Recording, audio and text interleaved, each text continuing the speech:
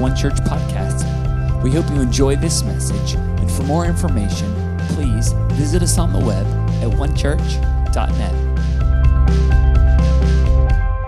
Well, good morning, church. Happy Sunday to you if you are joining us live. We are so glad that you're with us today, wherever you're at. It's great that we can connect, and I know some of you are joining us in house church. Some of you are maybe joining us at home with your family. Maybe you're tuning in some other time, and we are so glad that you are with us today. And I just want to say a special welcome to all of our guests. Maybe you're joining us for the first time. You have just stumbled upon this. A friend has shared it with you. Welcome. We are glad that you are with us. And we're not just a YouTube channel, Facebook account. We're a local church community and here in the Orlando area, and we are passionate about living the Jesus life together. That's our vision. That's our mission, really, to reproduce followers of Jesus. And all of you who are a part of our church, you know that we have kind of begun a new rhythm, a great step forward for our church that we have begun after almost a year of not being in a weekly gathering rhythm. We've been able to take a step forward, moving from monthly gatherings now to bi-weekly gatherings. And I just want to remind you, we are actively looking for a building, looking for a place, not because God needs a building to meet with us, but because we need a building to meet together. And so we've launched our Vision Builders Initiative, and I want to just say thank you so much to all of you for your faithfulness, not only in your regular tithes and offerings, but also in your contributions towards Vision Builders. We're so excited about what God is going to do, and we want to keep you posted as things progress. So stay tuned each week to this video, to this stream, joining us bi-weekly. And of course, next Sunday, April 4th, we're going to be back at the Winter Park Community Center for Easter. And so I want to encourage you, plan to come, plan to bring somebody. We're going to celebrate Jesus, and it's going to be an incredible, incredible time. Well, again, we're so glad that you're with us today. I know this format may be a little different. I'm sitting at a desk today, a change of scenery, and but that's just because we're kind of changing things up a little bit. As I said, we're in a new season, and we're going to have a little bit of a new structure. So our church online service, each week, we're going to be joining together for the Word, and we want to encourage you to engage in worship. Although we won't be streaming live worship every week, we're going to be providing some great resources for you. We have a Spotify worship playlist of all your favorite songs, the songs that we sing as a church when we gather together. And so you can just tune into that on Sundays or throughout the week. If you're in house church, you can just tell your smart speaker, whatever device you have, to play whatever that song is, all right? And we're also going to have a YouTube playlist of all of our worship teams' various songs that we have recorded and will continue to be recording. And so wherever you're watching this, you can pop over to our YouTube channel on Sundays or throughout the week and really engage in a time of worship. Or if you got somebody in your house church that plays a guitar, pull out the guitar. However you do it, we want to encourage you to have a time of worship. But now we want to turn to the Word. If you have your Bibles, grab them with me and turn to the book of Hebrews today. Hebrews chapter 10, and I want to read a few verses from verse 19 to verse 25. And this is the last message in our series that we've been calling Keep Open House. Keep Open House.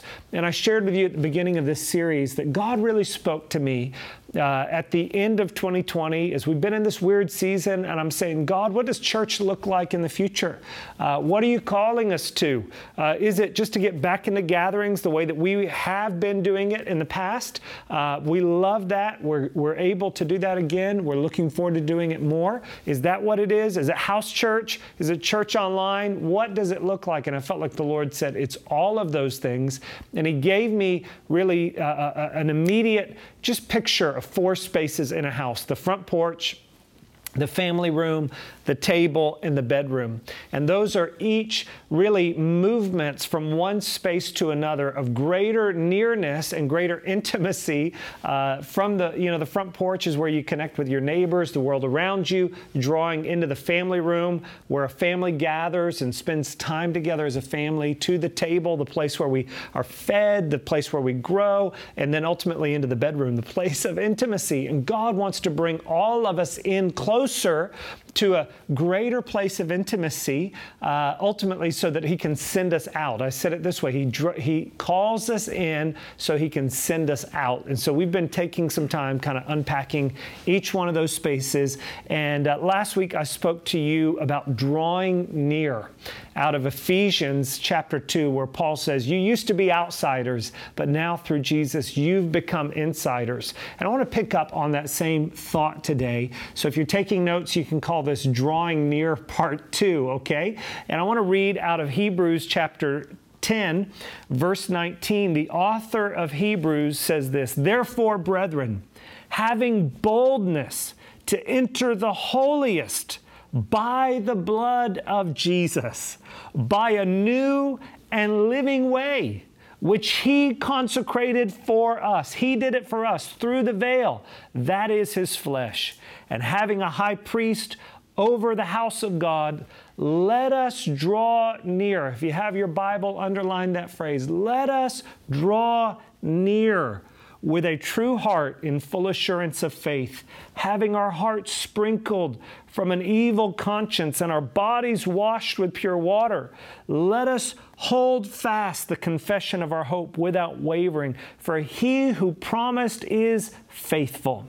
And let us consider one another in order to stir up love and good works, not forsaking the assembling of ourselves together, as is the manner of some, but exhorting one another, and so much more as you see the day approaching. Father, thank you for your word. Lord, as we draw around your word, God, we want to draw near to your Spirit. And so, Lord, we pray that you would speak to us. Let our time be more than just information. Let it be inspiration. Let it be more than my words. Let it be your words into our hearts, we pray today in Jesus' name. Amen. Amen. Let us draw near, the author of Hebrews says. And we started that thought last week. I talked to you about relationship and drawing near. I gave you the example of when I first began my relationship that was a quick movement towards marriage with Jennifer. And I remember the first time I reached out to grab her hand, the first time I was drawing near, and how I was fearful, I was afraid, I was nervous, but now there is such confidence, there is such freedom, there's such love in our relationship. And really, that's what God wants for every one of us. He wants us to learn how to draw near to Him, to learn how to draw near to His presence. And here the author of Hebrews says that. Let us draw near because of what Jesus has done, because He's paid the price, because He's made the way. Now we can draw near into the presence of God. And He's using language that is right out of the Old Testament. In fact, the whole book of Hebrews is directed towards, as the name implies, Hebrew, Jewish Christians. And the author of Hebrews is using all of this Old Testament, Old Covenant imagery really to expose and explain what Jesus has done for us. And he's using this imagery right out of the temple. Let us draw near. We've been cleansed. We've been washed. No longer do we have to go through the ritual of washing with water, but our hearts have been washed through the blood of Jesus. We don't have to make a sacrifice in order to access or in order to atone for our sin. Jesus has made it. So now we can come near. And I know we can hear that and we can take it for granted, but I want you to understand that for the readers of the book of Hebrews, this was mind-blowing information. No longer do we have to be distant. Now we can draw near. And I want you to see this. I know for us today, 2021, most of us probably not Jewish. We can hear this. We can think, well, what does that really have to do with me? Temple, I'm just kind of tuning that out. But every time you hear temple in the Bible, I want you to think of this: life with God. Life with God. Every time you hear temple, I want you to think life with God. And that matters to us because the life we long for is ultimately life with God. And I want to do a few things today. There's going to be a couple of parts to this message. First is going to be the scriptural part. The second is going to be the cultural part, and then the third is going to be the practical part. So first, I just want to look at this theme of temple throughout the Bible. And I don't have time to go through every passage, but I want you to see that this theme of temple runs from the very beginning of the Bible to the end of the Bible. Now, you may hear this and you may think, Justin, I don't care. As I said last week, you probably didn't wake up on a Sunday morning and think, I hope he talks about the architecture of the temple because it's so relevant to my life. No, you probably didn't think that. But here's the reason I'm doing this. Number one, because I want you to understand the Bible. And oftentimes, if we don't understand the themes of all of Scripture, we'll never understand the parts of it. It's kind of like walking into a movie and seeing one scene, but you don't know the whole story. And the scene doesn't make any sense. And oftentimes we struggle to understand the Bible because we don't understand what are these themes that God wants us to understand in order to understand His purpose and His plan for us. And temple, or life with God, is a theme that runs throughout the whole Bible. And so I want you to understand it because I want you to understand the Bible. I also want you to understand it because it will help you to understand worship. Let me tell you this, worship is more than a few songs to warm up a service while people get their coffee and make their way into the room. Worship is about entering into the presence of God. Worship is about accessing life with God. And so I don't have time to unpack everything, but I want you to think with me for just a second the story of the Bible, and I'm going to just highlight a few parts. If you want to take notes, I'll give you a few scriptures to write down, but we're going to move through this really quickly because I don't have the time to explain it all. But if I did, here's how it would go. If I had time to explain the theme of temple, I'd start in the book of Genesis. God creates the earth. He blesses it. He calls it good. And the Bible says this in Genesis chapter 2, the Bible says, okay, maybe I will turn there. In Genesis chapter 2, verse 15, the Bible says that God put man in the Garden of Eden to tend it and keep it.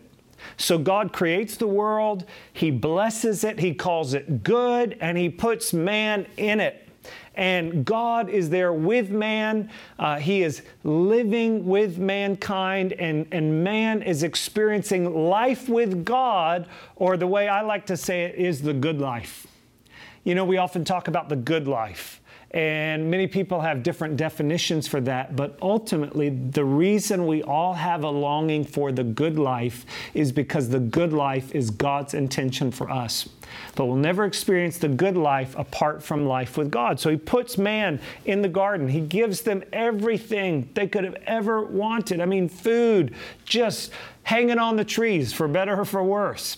They have this freedom. I mean, they're walking around naked and they're just hanging out, husband and wife. I mean, it is like eternal bliss, okay? They have this sense of identity.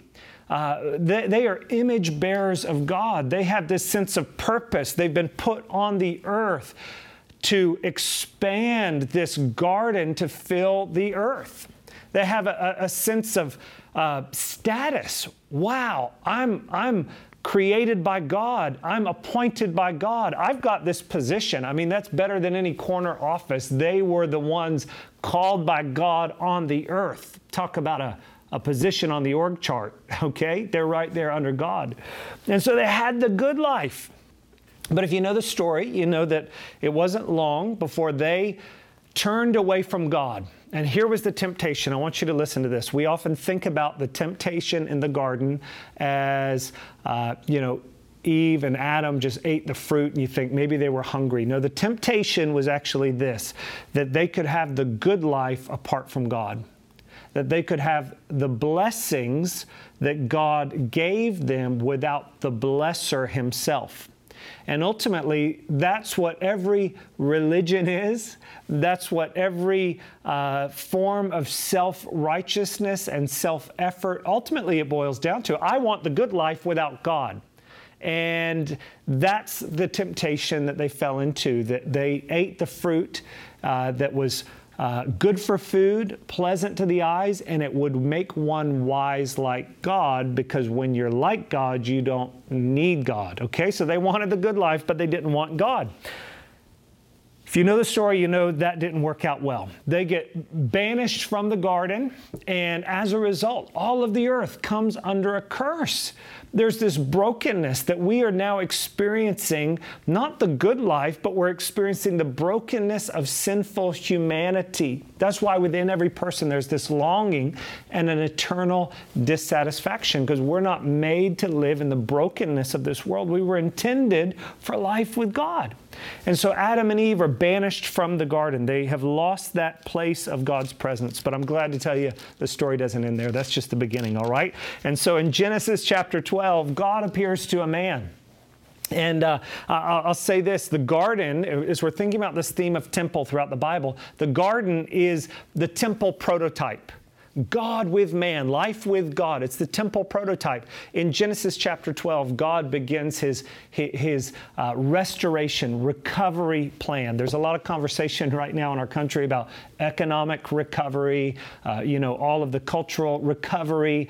Well, God had a recovery plan, and he appeared to a man named Abram at the time, and he said, Abram, I want you to leave your father's house. I want you to go to the land that I show you, and I'm going to be with you, Abram, and I'm going to bless you. All right, so God was restoring to Abram, he was promising to Abram to restore what was lost in the Garden of Eden.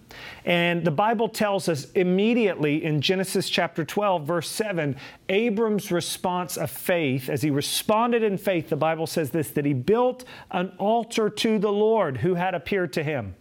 Verse 8, it goes on to say that he went to Bethel, and there he built an altar to the Lord, and he called on the name of the Lord. The word Bethel means house of God. House of God. And so we see this thought of life with God that was lost in the garden being restored to Abram and to his descendants. And again, I don't have time, and I'm trying not to get bogged down in all of the details. But if you know the story, you know that really became the pattern for Abram's descendants, Abraham, Isaac, and Jacob. That God promised that he would bless them, that he would restore to them the life that they longed for, the good life, that life of blessing and purpose and provision and significance and everything that we long for, God would give to them. And so we see this unfolding throughout the story of Abram's descendants, Abraham, Isaac, and Jacob. And if you know the story, it continues that eventually his descendants are taken into slavery, or they go to Egypt, and it ends up becoming slavery. Initially, they go there for provision, and it ends up becoming a place of bondage. It's a picture for every single one of us that oftentimes we go to something other than God, seeking the good life, and when we go to something other than God, trying to get the good life that God promises us, what was intended or appears to be a blessing ends up becoming a bondage. But God again shows up, and he calls on a man named Moses. He appears to him at the burning bush, and he says, Moses, take off your sandals. This place is holy ground. Again, it's the presence of God. And God calls Moses to deliver the children of Israel out of Egypt. And we see that God delivers them out. And in Exodus chapter 13, as the children of Israel are leaving Egypt, the Bible says that God goes with them. He goes with them. He leads them with a pillar of smoke by day, a pillar of fire by night. I'm emphasizing the presence of God throughout this story because they were longing for freedom, and that was found in the presence of God. We see that continue throughout the story of Israel. And so if the garden was the temple prototype, we would probably say that Abram's family was the temple restored, God restoring his presence back to a people. And as the story of Abraham's family continues, they move into the promised land, and we see what could be called the temple established. God moved on Moses' heart to establish the tabernacle, the place where his presence would dwell, that he would live among Israel. And ultimately in David's heart, that he would build the temple, or that through his son Solomon, he would build a temple. And God's plan was that he would dwell among his people, and that Israel would become a people that would demonstrate the good life to the world, that they would demonstrate what it looked like to live with God in charge, to live that life with God. And the Old Testament is really this story of perpetually Israel floundering between wanting God, then being lured away by the temptations of good things other than God. And so there's this perpetual back and forth. They're being pulled away from God, pulled after good things, rebelling against God. Ultimately, God's ultimate redemption plan is seen through Jesus. And we see in John chapter 1 this thought of temple being fulfilled. Jesus was the fulfillment of the temple. He was the picture and the personification of life with God, because he was God. And he was the only one that was sinless, so that he could live perpetually in the presence of God. And so John chapter 1, John opens his gospel differently than the other gospels. The other gospels tell the story historically, but John really tells it thematically, and he says this, that in the beginning was the Word, and the Word was God, the Word being Jesus. And then in verse 14 he says, and the Word became flesh and dwelt among us. That word dwelt, the original language, it would be better interpreted tabernacled, set up his tent. He came and established his presence. That Jesus was, as the Old Testament was, the presence of God in a building, in the tabernacle or in the temple. Now we see the presence of God not in a building, but in a body, a real flesh and blood body that walked around the earth, that touched people, that hugged people, that healed people, that loved people. That is what it looks like to live life with God. If you want to know what life with God looks like, look at Jesus. He is the embodiment of life with God, because he is God. And ultimately, he came not just to demonstrate that to us, but to make a way for us to be restored back to life with God. And when he died on the cross, he was atoning for our sins so that we could be restored back to life with God. So that we could experience, no longer is Jesus or is life with God limited just to the body of Jesus, but now we have been made the body of Christ, as the Bible says. We as the church, we who have put our faith in Jesus, now the Holy Spirit dwells in us. And so if Jesus was the temple fulfilled, now we as the church are the temple expanding throughout the world. No longer is life with God limited just to a geographic place or even to one body. The life with God has been released into every single one of us. So there is life with God in your neighborhood. When you walk into a school, your school building, if you're a student, your workplace, if you're an employee or an employer, you are demonstrating what it looks like to live life with God. That's why Jesus says that we should let our light so shine that people may see our good works and glorify our Father in heaven. In other words, we are to be the walking temple that demonstrates what it looks like to live life with God.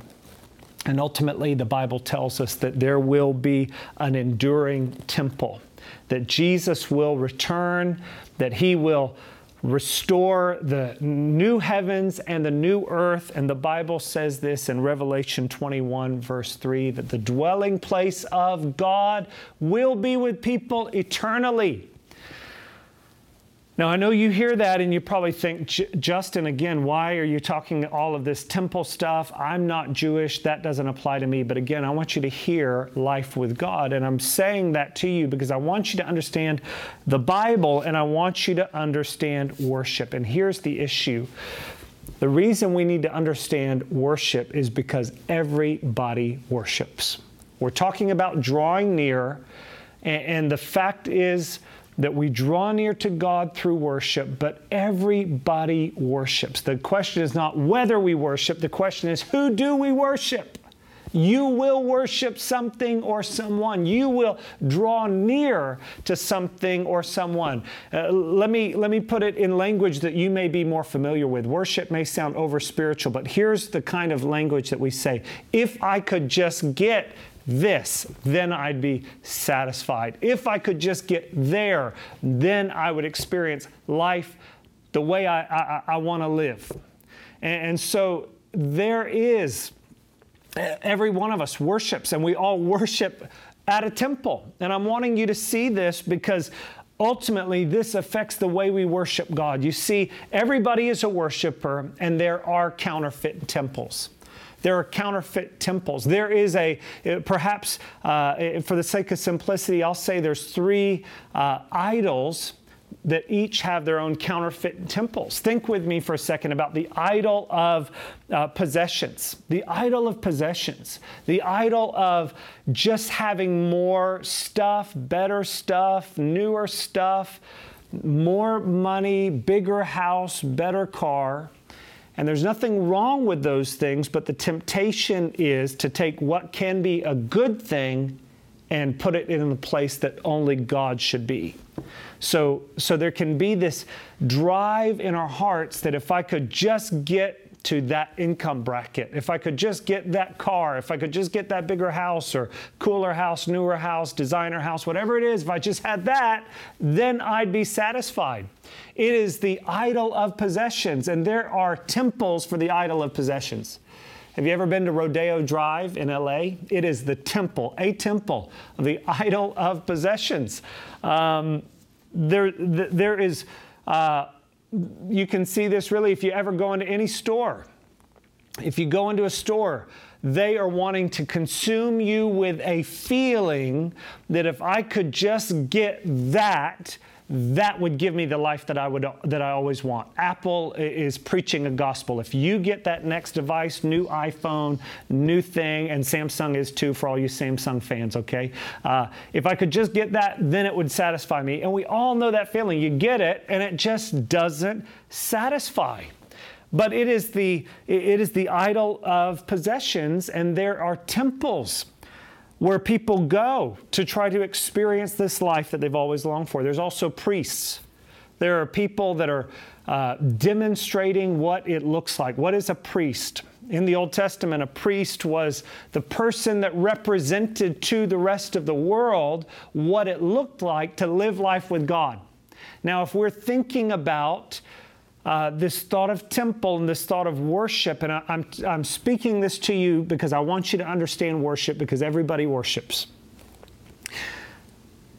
The guy that drives the Ferrari down Rodeo Drive, there's nothing wrong with a Ferrari, but the guy or the woman that is carrying that bag that's the fanciest bag that everybody else looks at and they just think, if I had that, man, if I could get to where they are, then I'd be satisfied. What are they? They're a priest. They are the priest of the idol of possessions. They're demonstrating to the world this false gospel that if you just had this, then you'd be satisfied. And there are sacrifices. Again, I'm sharing this because I know we say, well, I don't relate to the temple. No, we do. We do. We do worship. We do have priests that we want to be like because they are demonstrating that life that we long for. And we make sacrifices. We give our money, we give our time, we give our energy. The stock trader on Wall Street that is working 90 hours a week, slaving away, hoping just to get to that place in life. What is he doing? He's sacrificing. He is sacrificing his time, his life on the altar of worship to the God of possessions. Everybody's a worshiper. Everybody's a worshiper. You are a worshiper. You may not think you're a worshiper, or you may even think you're a Christian worshiper, but you can be a Christian in title, but be a functional worshiper of a false god. I know I may be stepping on toes today, but I want you to understand that you are a worshiper, and what you sacrifice to is who you are worshiping. I'm talking about this because I'm talking about drawing near, and I'm talking about this because I want us to understand that church is not about coming to a building on a Sunday. It's about encountering the presence of God. Not because there's anything wrong with a building. We want to get a building, but I want you to know that if we have a building but we don't have God, we've missed the whole point. All right? We need God. The life you long for is life with God. And so there's the idol of possessions. I'm talking about the cultural application now. There is the idol of pleasure. I'm going to move quicker, okay? There's the idol of pleasure. The idol of pleasure is really, that's the cult of sexuality. The cult of sexuality that just says, if I could just experience this pleasure, if I could experience this feeling, that would satisfy. That's why people find their identity in their sexuality, because it is a god. It is an idol. And don't believe me. Just go down to South Beach in Miami. Now, I've not been there, but I know kind of what the culture is like.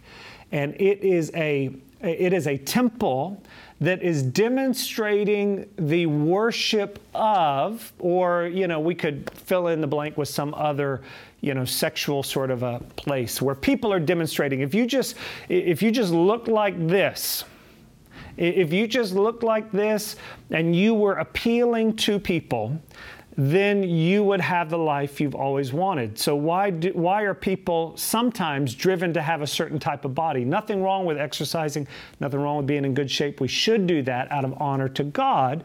But the counterfeit is based on the idea, if I could just get to that place, then I'd be satisfied. Here's the bad news: wherever you get to, your body is breaking down.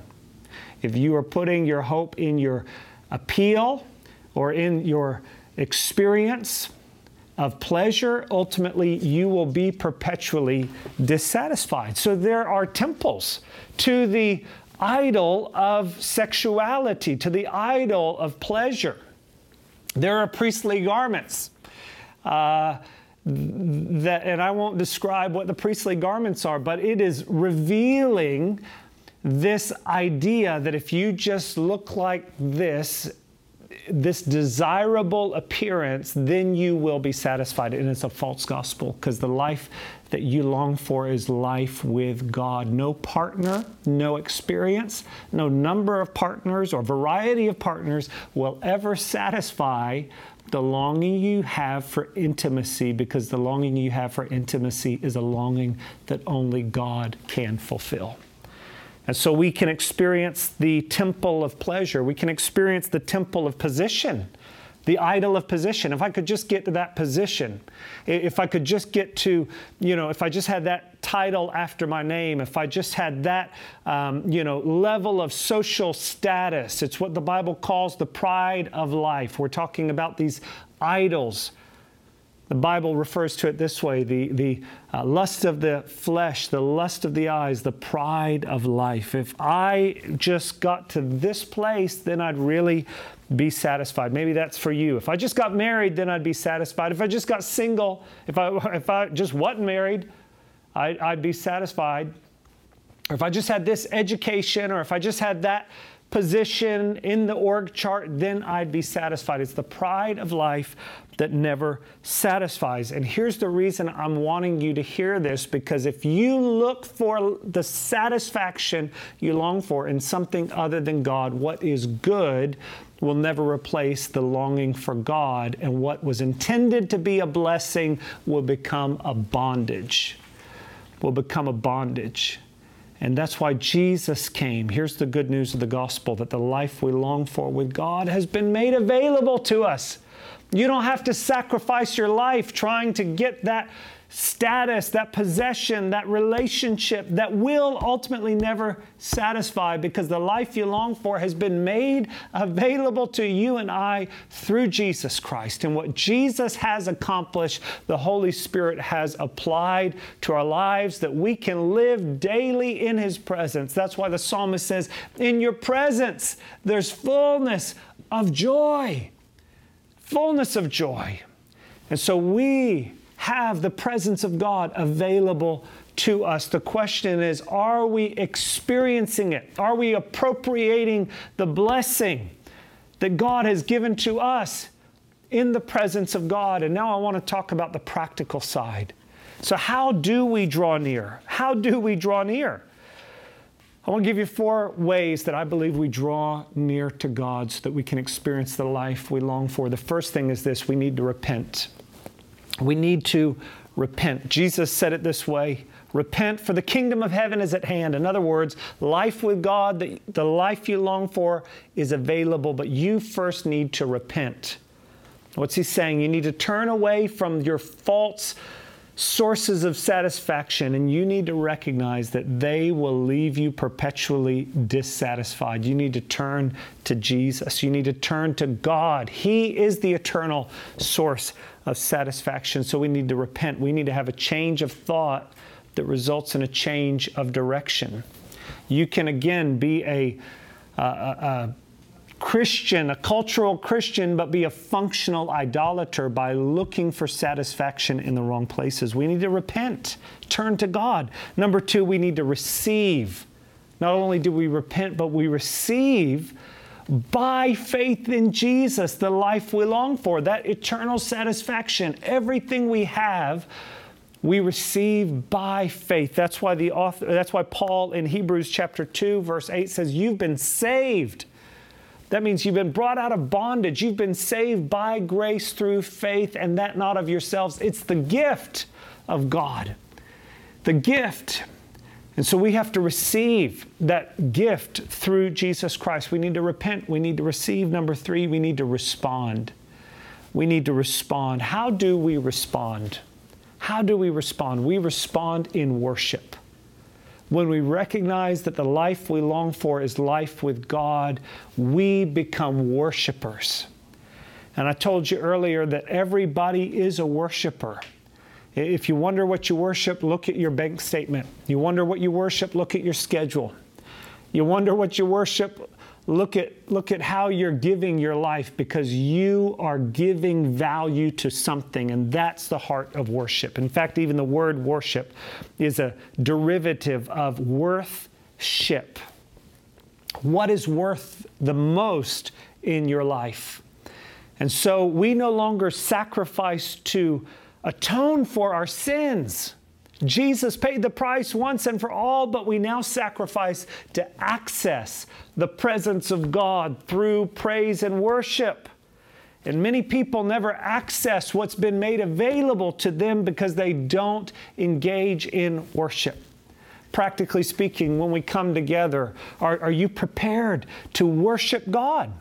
Are you prepared to experience and encounter the presence of God? You know, Jen and I were out a couple of Saturday nights ago with the kids. We went to a movie at a theater in downtown Orlando on a Saturday night, which we never do, and we remember why we don't, because that's not our scene on a Saturday night.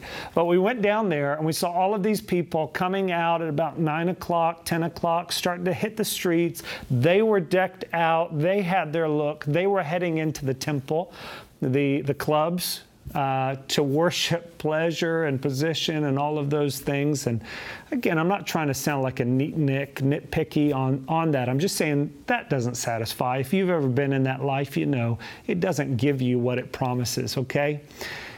But I just thought for a second, look at all the preparation they've made. They're coming out early. They're coming out prepared. Some of them have been preparing all week for this moment. And I thought, wow, what a challenge to us as we gather. And the author of Hebrews is talking about, let us draw near to God. And then he says, therefore, don't forsake the assembling of yourselves together, because when you understand that we can draw near to God, it changes the way you see gathering together. No longer is it just an event I show up to, but now I'm coming to encounter God. And I thought, man, if people prepare that much to go to their temple, how much more should we prepare to encounter God? Let me ask you this. How do you prepare? Are you preparing to encounter God? Next Sunday's Easter Sunday. I know there's probably a little more preparation that goes into Easter Sunday than other times that we gather, but are you just showing up last minute? Are you coming in kind of, giving the least? Are you coming in saying, I'm prepared, God, I want to worship you. I've prioritized it. I've prepared for it. That's worship. That's worship. The Bible talks about the man that found the pearl of great price, and the Bible says that for the joy of that pearl, he sold everything he had to pursue that. Why? Because it was worth it. It was worship. And when we recognize the life we long for is life with God, we become worshipers. Why do we lift our hands? Why do we clap? Why do we sing? Why do we dance? We're offering our bodies as worship to God. And so we respond in worship. And number 4, we rejoice. We rejoice. Not only do we repent, receive, respond, but lastly, we rejoice. We experience what we've always longed for, the fullness of joy that comes in the presence of God. Because when you recognize that the good things can never take the place of God, you don't look for fulfillment in those good things, you become free to enjoy the good gifts that God has intended for you to have. And you experience joy to the full, or as Jesus says, eternal life. So I want to ask you as we prepare to close today, what are the things that are pulling on your heart? Is there some idols? Is there some luring temptations that are drawing you to false things? And I just wanted to expose some idols so that we can recognize them for what they are. Are there things that are pulling at you? Maybe it's you're sacrificing your time because you believe if you just got to that place in your career, you'd be satisfied. Maybe you're sacrificing in other ways, hoping to get to that place. Are you listening to some temptations? The second thing I want to ask you is, how are you responding to God's grace? Are you responding with passionate worship? Are you a casual responder? Are you passive, or are you passionate in your worship to God? And I believe when we recognize what God has made available to Jesus, we will become passionate worshipers. Like the author of Hebrews says, that we will draw near with confidence. So I want to pray for you now as we prepare to close. Father, we thank you, Lord, for all that you've accomplished for us through Jesus Christ. God, we thank you that when Jesus died, the veil was torn, the separation. Lord, although perhaps culturally that's not our experience of a temple, but God, thank you that we all can recognize that we have a longing for life. And Lord, we pray that you would help us to remember that you are the one that fulfills our every longing. And God, I pray that we would repent, that we would receive, that we would respond, that we would rejoice in all that you have done for us. Help us to draw near. Next Sunday as we gather together, God, let us draw near in confidence for all that you've accomplished for us. We thank you for it, Lord. In Jesus' name, amen. Amen. Thank you so much for joining us today. I pray God blesses you. Hope you'll join us next Sunday as we celebrate Jesus, the resurrection of Jesus. We'll look forward to seeing you then.